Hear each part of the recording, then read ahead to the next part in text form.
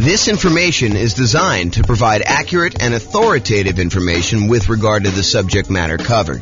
It is offered with the understanding that the presenters are not engaged in rendering legal, accounting, or other professional services.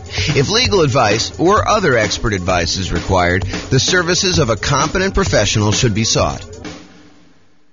Welcome to the Mesa Real Estate Investing and Real Estate Financial Planning Podcast. Learn all about investing in real estate in Mesa, Arizona, with a combination of real estate financial planning and modeling with numbers specific to Mesa, plus syndicated, more generalized recordings of live and pre-recorded real estate investing classes, not all of them specific to Mesa. Be sure to stay tuned after the podcast for a message from our sponsors. Well, good morning and welcome, everyone. Hope everyone had a great weekend. And we are back, and we are doing a pretty amazing class today. Today's class is about, is it better to pay off properties early? A question for the ages, a question that has been around what seems like forever. So today we're going to look at, is it better to pay off properties early? And specifically, we're going to do comparisons when you're utilizing the Nomad real estate investing strategy and paying off properties early by using any excess cash flow we have above a certain threshold to start making additional payments toward the mortgage. So first, let's talk about what Nomad is so that we understand what we're talking about. And then I'll go over some of the assumptions we have. And then I'm going to tell you which one is better. Should you pay out properties early, or should you keep that money on the sideline, invest in something else, in this case, the stock market, and see how it does? So first of all, what is Nomad? So the Nomad strategy is where we buy a property as an owner-occupant with 5% down in this case, although it's usually little or nothing down, 0% down USDA or VA loans, or 3.5% down owner-occupant with FHA, or 3% down conventional for the first one, and then 5% down down payments for the conventional loans for subsequent properties that we're buying. But in this case, we're assuming we're buying properties with 5% down, moving into the property and living there for at least a year. The year is a requirement of the lender. The lender says to you, hey, look, we will make you this owner-occupant loan, but you have to move into the property and live there for a year. We're going to give you a slightly better interest rate. We're going to allow you to put little or nothing down. And we want you to stay in the property and live there for at least a year. It's a piece of paper. You sign an agreement as part of getting the loan that you make with the lender when you get the property, when you purchase the property. Sometimes it's more than a year if it takes you more than a year in order to save up the down payment plus reserves plus closing costs plus everything else you need in order to buy the next property with 5% down. But in this case, it's at least a year. Then when you move out of the previous property, you convert that one to a rental. But you don't have to wait until you save up 20% down in order to start acquiring rental properties. You could buy a property with 5% down, move in, live there for a year. Yeah, some inconvenience in doing that, but it is faster in a lot of cases for you to go do the Nomad strategy. Okay? And we've talked about this before, and we'll talk about it again. But basically, we're going to do the Nomad strategy for both examples here. So in both cases, they're doing this Nomad strategy. They're putting 5% down, moving into the properties, living there for at least a year until they save up for their next property, moving out and converting them to the rental. Now, in one scenario, that's all they do. They keep moving into the next property. They acquire rental properties, and they let the properties pay off organically over time. Any extra cash flow they have above the down payments they need in order to buy the properties, they're investing in the stock market, and that money is just compounding, it's just sitting there growing. And that does count toward whether they are financially independent or not. We're using the money that they have in the stock market times the safe withdrawal rate. We're using like a 4% safe withdrawal rate in our assumptions. And we're saying that any money contributed from that, 4% of the money they invest in the stock market does count toward the income they need in order to be considered financially independent. So that plus the cash flow from their rentals is basically going to be whether or not they're qualified for financial independence. So either they're going to have improved cash flow by paying off these properties, or they're going to have some money in the stock market, and they're going to use that in order to be financially independent. So here's the problem, though. Let me finish this first. So basically, one of them is going to just let the properties pay off organically. The other one's going to say, look, I need to have a certain amount of money in reserves, but anything above my reserve amount, I'm going to take that money and I'm going to pay off the lowest mortgage balance.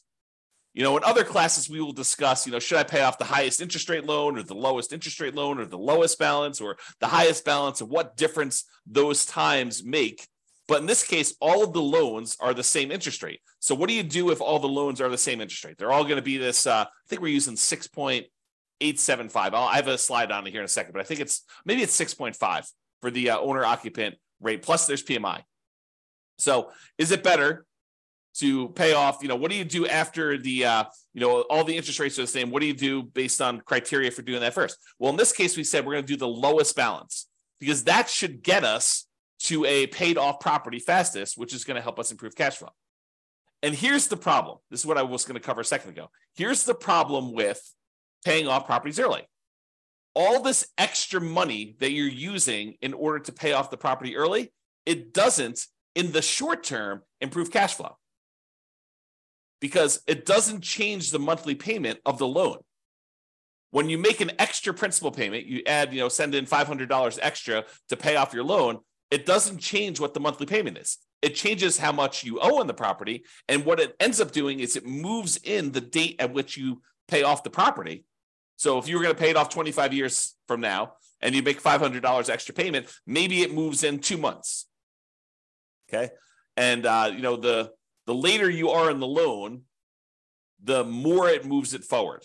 No, I take that back. It's the other way. The earlier you are in the loan, the more it moves it forward because you're making a smaller amount of principal with each payment at that point. So you're buying more months early on. Okay. So the question is, does taking this money and instead of investing it in the stock market and earning whatever it is, 7%, I think is what we use for our assumptions for a stock market rate of return, and taking that money and actually paying off a mortgage where you don't get any improved cash flow until the property is entirely paid off. And then you see this quantum leap, this big jump up in cash flow because you no longer have that mortgage payment. And so cash flow improves by about what the mortgage payment was. But until then, until the property is completely paid off, it doesn't improve anything. So what impact does paying off these properties early have? Well, until you actually pay off a property in full, not that much, right? Because it doesn't really improve cash flow. And in fact, it takes money away that you're earning in the stock market so that doesn't count towards you being financially independent. So the question is going to become, is it better to just let these properties pay off organically and leave any extra money invested in the stock market, or take some extra money, anything over your reserves that you need, and start paying down these mortgages? Because at some point, if you keep making payments toward the lowest balance, that one's going to get paid off. Cash flow is going to improve. Then you've got more cash flow that you could then use to pay off the next property, and this cascades. So you end up paying off properties much quicker after the first one because you've got all this extra cash flow from the property that you could then use to pay off the next one. And that one gets paid off faster. And then you've got 2 free and clear properties that you can use to pay off the third one. And so it gets much faster after a while. And then your cash flow starts to improve as the properties get paid off, but not with just an extra payment. Okay. So the question is, which one's going to be better? Which one's going to get you to financial independence faster? And which one's going to give you a higher net worth? And then which one is actually less risky? And you might say, well, that's an interesting question. How do we measure risk? Because when you think about risk as a function of how much you have in reserves, how liquid you are, if you've got $1 million worth of debt, but you have $2 million worth of cash somewhere else, then you're very liquid and you could use that cash in order to pay off the $1 million that you owe. That's not super risky at all.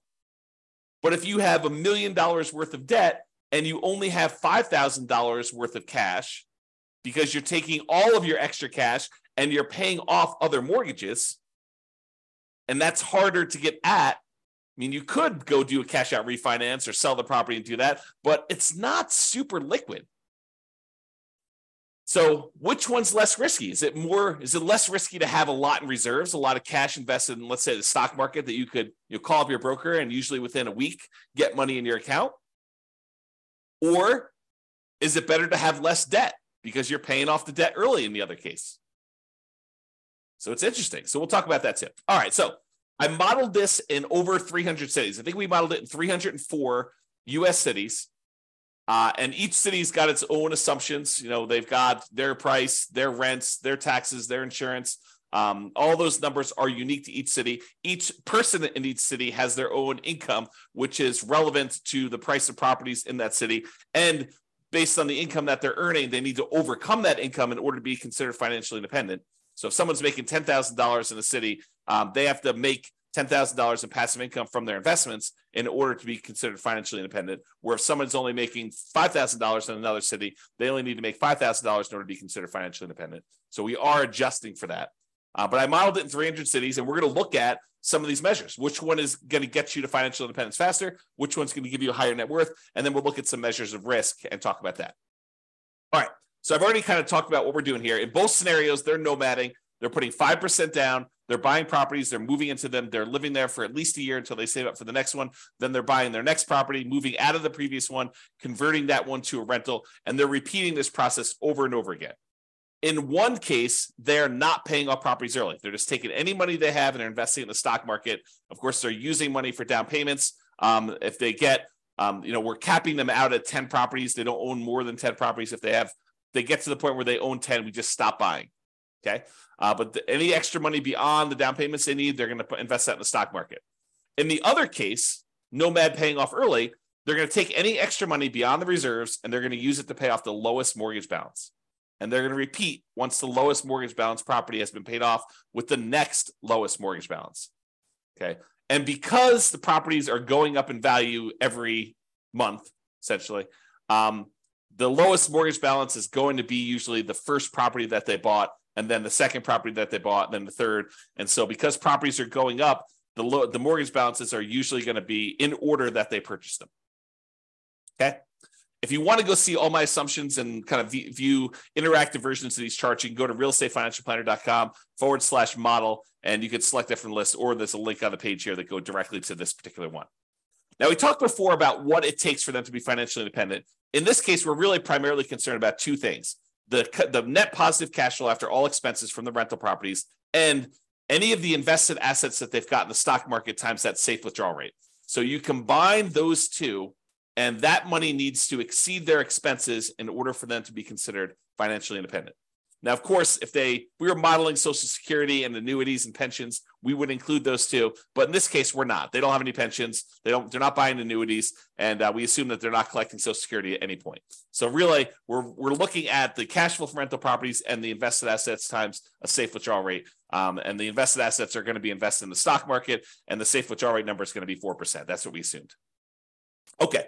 So I talked about this already too. Each city's modeling uses their median home prices and estimated rents on those properties.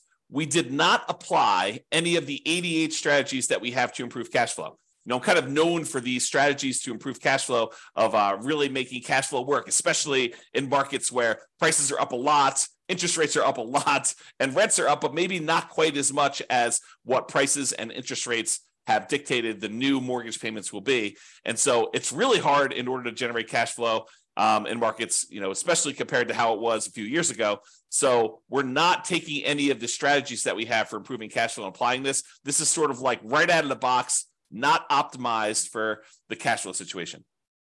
I did also mention that the job income does vary based on the city so that they can afford a property in that market.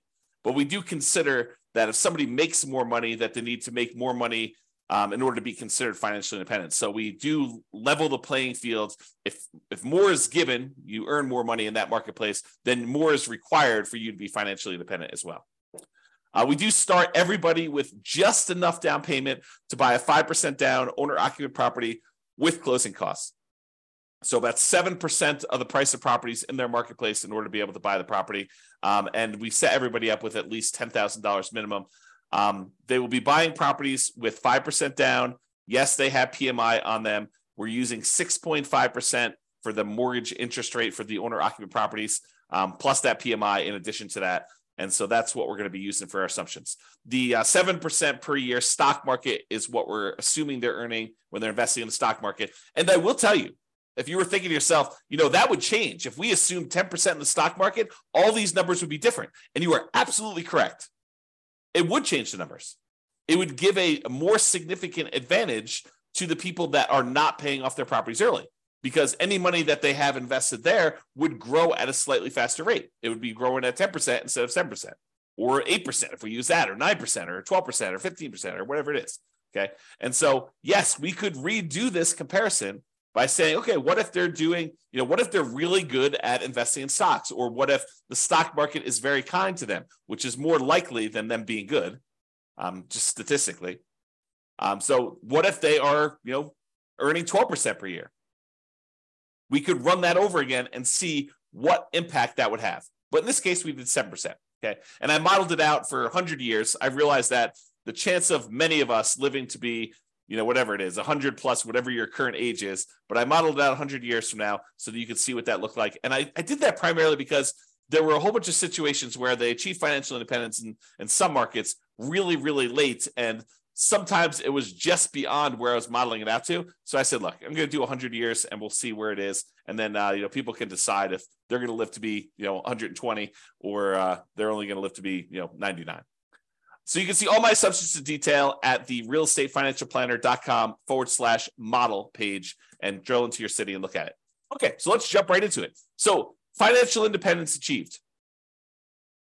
At what point do they achieve financial independence? And is that faster in one strategy or another? Well, in the strategy where they are paying off their mortgages early, where they're taking extra cash flow and they're using that in order to make additional payments to pay off the lowest balance mortgage first, with the idea of getting free and clear properties faster, in 216 of the 304 cities, they achieved financial independence faster by paying off the mortgages.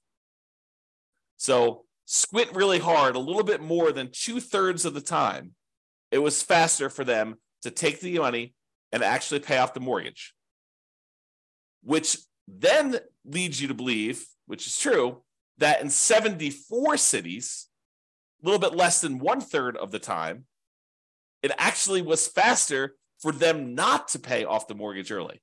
And you're like, that's crazy. So it's not like universally true that paying off the mortgage early is going to be better. And the answer is yes, that is it. Basically, what I'm trying to point out to you is it really depends. It's not like I should always pay off my properties early. Sometimes it's better to not pay off your properties early. Craziness. So 216 cities, it was better for you to pay off properties early. In 74 cities, it was better for you to not pay off properties early. In 14 cities, it did not matter. You were financially independent in the same month, regardless of whether you were paying off properties early or you were not paying off properties early. So in 14 cities, doesn't matter. Okay?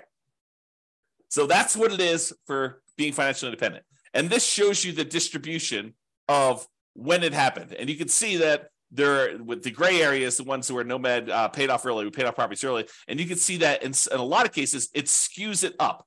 It moves up the time for you to be financially independent in a lot of these cases here, where you see a lot of them happening right around this time.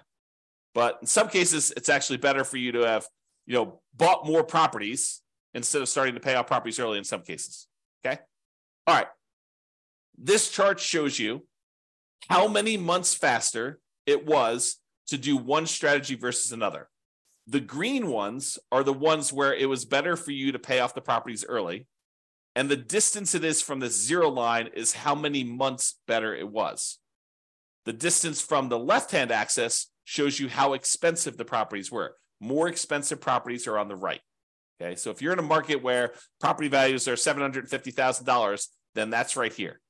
If you're in a market where properties are $400,000, this is where the properties are right here.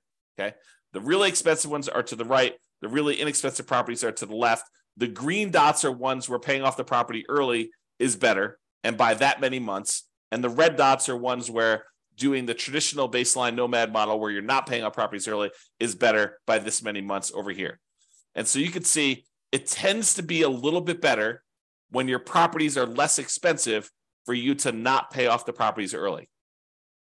Okay, it tends the not paying off properties early tends to perform a little bit better in less expensive properties. You see more of the ones where it gets more expensive being better when you start paying off properties early. That's really what it's showing you there. And that I also want to show you that sometimes this is significant. It's not just like 10 months better. Sometimes it's like 10 years better. That's like 120 months. Sometimes it's even more than that, like 20 years better. Okay, so it's significantly better in some cities for you to do one strategy versus another.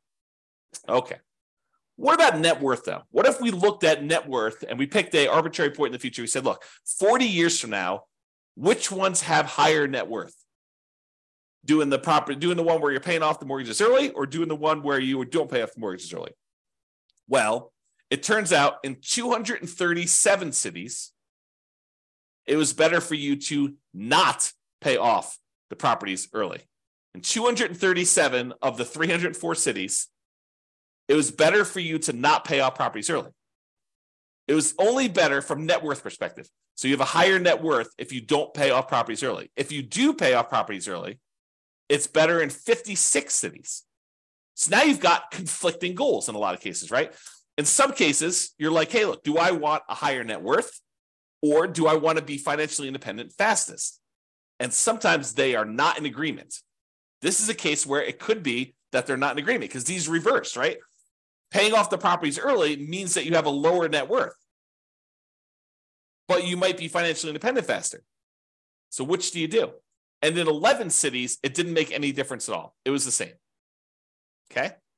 Super interesting. And this shows you how much better the net worth was for each strategy. The green one, in this case, is the one where you didn't pay off properties early. The red ones are the ones where you did pay off properties early. And you can see just clearly from looking at this chart that when you do have a higher net worth by paying off the properties early, it's not that significantly higher. Where sometimes by not paying off the mortgage early, you have a much higher net worth. So before, when we looked at the time differences, when I over here, when I was looking at time differences, there were cases where it was a lot better from a time perspective. Your time to achieve financial independence was significantly better in both cases. In this one, when we're looking at net worth, even when paying off the paying off the properties early is better, it's better by not that much, by a very small amount. So even in the cases where that one wins, it's winning just by a little bit. It's not like it's 2 times better. Okay, kind of interesting. All right, so let's sum up some things here. So it shows you the difference in net worth and stuff like that. I'm not going to cover those. If you want to see this chart, you can do it. But I will point out that the difference in net worth is large. On average, it's 23.9% better for you to do the baseline Nomad than to pay off properties early. On median, it's 25.1% better. So those are not like 1% better. It's significantly better for you to not pay off properties early in terms of net worth at year 40. Okay. In terms of how long it takes you to be financially independent, on average, it is 30 months better for you to pay off the properties early. 30 months, 2.5 years. Now, 2.5 years, you're like, that's not that significant. It's 5.8% better. So you're like, hey, it's only 2.5 years. It's not really that significantly better. Well, if you're working at a job you love, then probably not. 2.5 years extra and working at a job you love, not really that big of a deal. But if it's a job you hate, if it's a job that you can't wait to get out of, 2.5 years could make all the difference in the world. All the difference in the world. And if we look at the median amount, because we use the average was 30.5 months. If you look at the median amount, it's 40 months. So it's even higher on median. So what is that? That's like 3 years and 4 months, 3 years and a third. Okay. So pretty interesting there. Now, what about risk? Well, we measure risk in a whole bunch of ways. A couple of ways we measure risk is how much can rents go down before we have negative cash flow? How much can price go down before we have negative equity? And in both of those measures, it is better for you to not pay off the properties early. Okay. It is better for you to have this baseline Nomad strategy and to do that than to have than to try to pay off properties early. It is less risky for you to not pay off properties early in those cases. Okay. Now, when you look at your average debt to income ratio, the calculation that most lenders are going to make in order to give you the loan, when you look at that, it is better for you to pay off the properties early because you're reducing your debt and you're increasing your income by paying off some of these properties early. So for those two reasons, it tends to be a little bit better for you to pay off the properties early. Now, from a debt to net worth perspective, because you're also reducing your debt, it is also better for you to pay off your properties early. Okay. But here's an interesting one. In terms of months of reserves, is it better for you to pay off the properties early, or is it better for you to not pay off properties early and have this extra money in cash flow? Well, early on, when you have all this extra money sitting in the stock market, that counts as money in reserves that you have. That's better.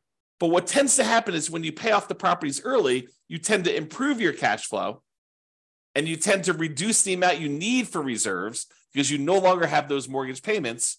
And so you end up getting to this point where it's worse it's worse early on for one way and better later on for another, which becomes super fascinating.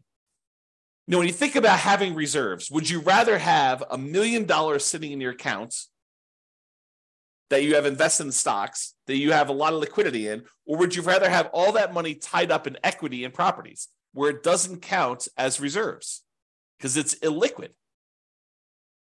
It's a different way of looking at risk. And so risk, I think, is an interesting discussion on this one. All right, so we've been using the median property price and the kind of like rent associated with that median property price. And so these are not like ideal properties in a lot of ways. Now, you could apply the 88 strategies we have to improve cash flow, and you probably should if you were going to do this in your marketplace, right? So you should be able to choose better properties, and you should be able to do better than what I'm talking about here. And I do model some of those improvements on the realestatefinancialplanner.com/model page. You can go look at, what if I'm buying properties that are 10% less expensive, or I'm getting 10% better rent on them, and we can look at how that impacts things compared to buying less better choices of properties is another way of saying that. Now, I am not an expert on 304 different real estate markets. And so if you are an expert and you go look at my assumptions, you're like, James, for my market, your prices are a little bit higher than what we typically be buying here, or your rents are a little bit lower, or your rents are a little bit higher, your taxes, your insurance are off, or whatever it is, please do reach out via email. And I'll go ahead and update those in the database. We'll rerun these, and then you'll see the updated numbers for all the calculations and all the modeling we've done for your city. Now, I'm not trying to go and say, these are like the once-in-a-lifetime deals that you can get. What I really want are the numbers that any real estate investor in that market could expect to achieve. Not trying to get the best 1% of deals out there.